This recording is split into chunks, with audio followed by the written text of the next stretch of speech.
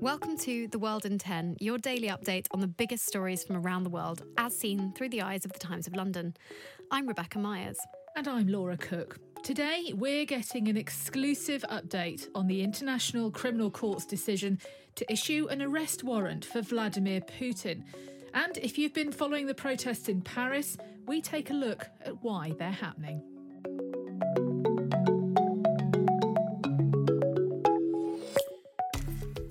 But first to a story that has dominated headlines around the world in the past 24 hours.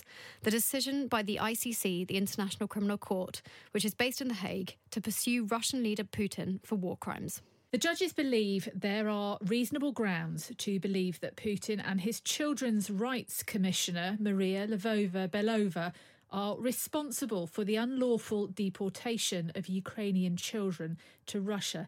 Now, you might recognise this story. We first covered it on this podcast 2 weeks ago when the Sunday Times chief foreign correspondent, Christina Lamb, who has led the way on this story, gave us an exclusive report on this phenomenon.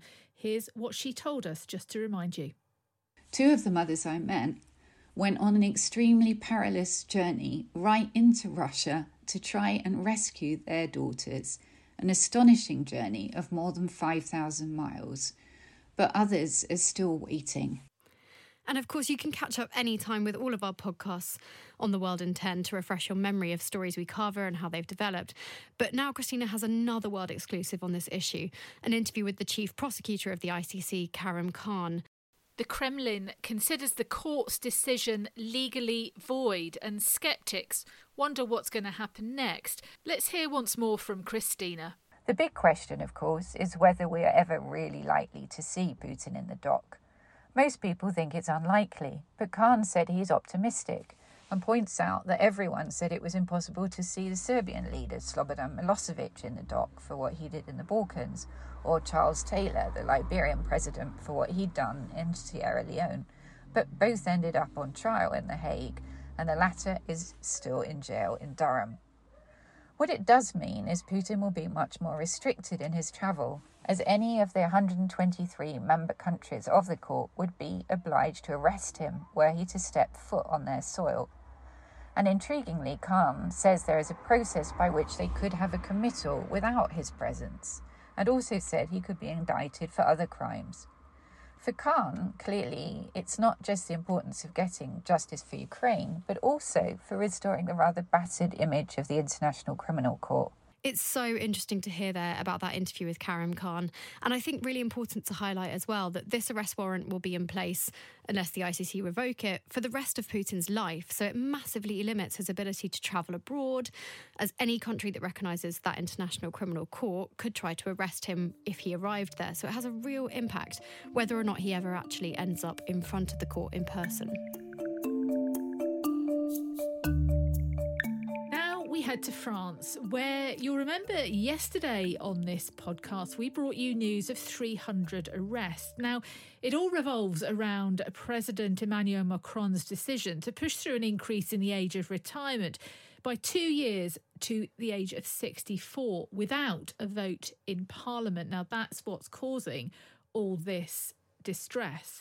Now, protesters are furious, to say the least, and now overnight there have been fires in the streets across France, as well as reports of smashed shop windows during another night of demonstrations.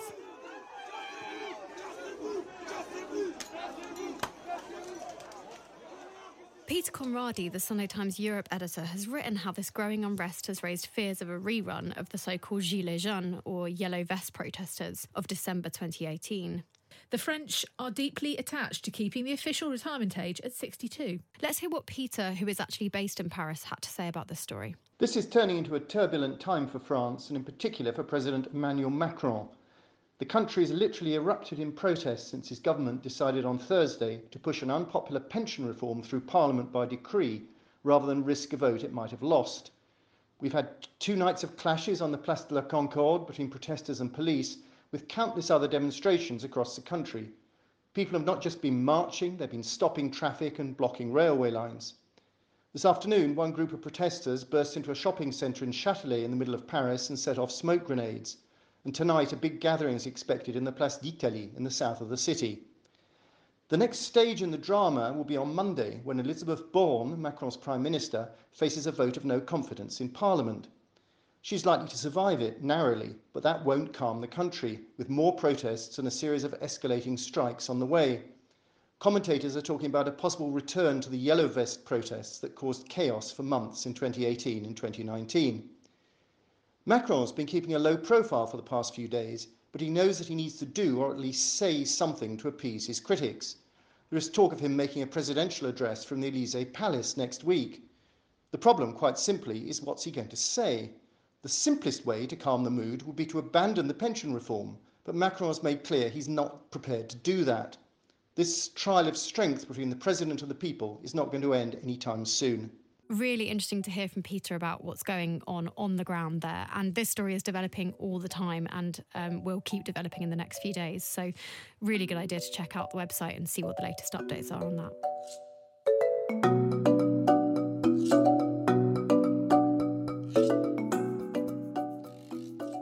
Now, this is something that if you're a Taylor Swift fan, you've been waiting 3 years for. Good morning, America. It's Taylor. I wanted to tell you something that I've been so excited about for a really long time, have been planning for ages, and I finally get to tell you, I'm going back on tour. The Eras Tour kicked off last night at the State Farm Stadium in Glendale, Arizona, which the local mayor renamed Swift City this week in honour of the American singer. Now, it's got 5-star reviews from the Times, a decade of hits in just 3 hours. What more could fans want? And fans won't be surprised to see 5 stars, I'm sure, but our correspondent Ellie Austin did have a surprising take on just quite how wide Taylor Swift's appeal is. Ellie looked at a survey which shows that 53% of adult Americans identify as fans of Taylor Swift, or Swifties, as I believe they're called. I'm not a huge fan myself, I confess.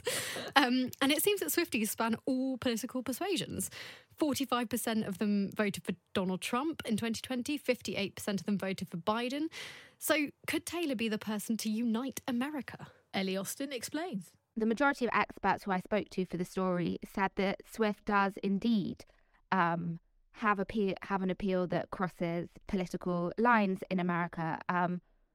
One source, Brittany Spanos, who is a senior writer at Rolling Stone magazine, told me it's important to remember that Swift started her career in country music, which is a typically conservative genre, where young stars hoping to make a name for themselves have historically been advised not to speak up politically, particularly if their views are left-leaning. So you can see more on this with Ellie's article in the Times Online, and you can also follow @Times Culture on Twitter to read the latest reviews of Taylor's Eras Tour. Now, we may have already had St Patrick's Day, but we are keeping with the Emerald theme because it's safe to say that Ireland are dominating headlines in sport this weekend.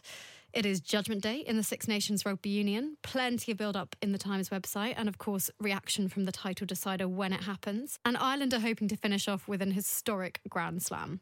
We can't talk about Irish sport without giving another nod to the showdown in the Gold Cup. The Cheltenham Gold Cup, the pinnacle of the Cheltenham Festival, with Ireland's new champion, Galopin Des Champs.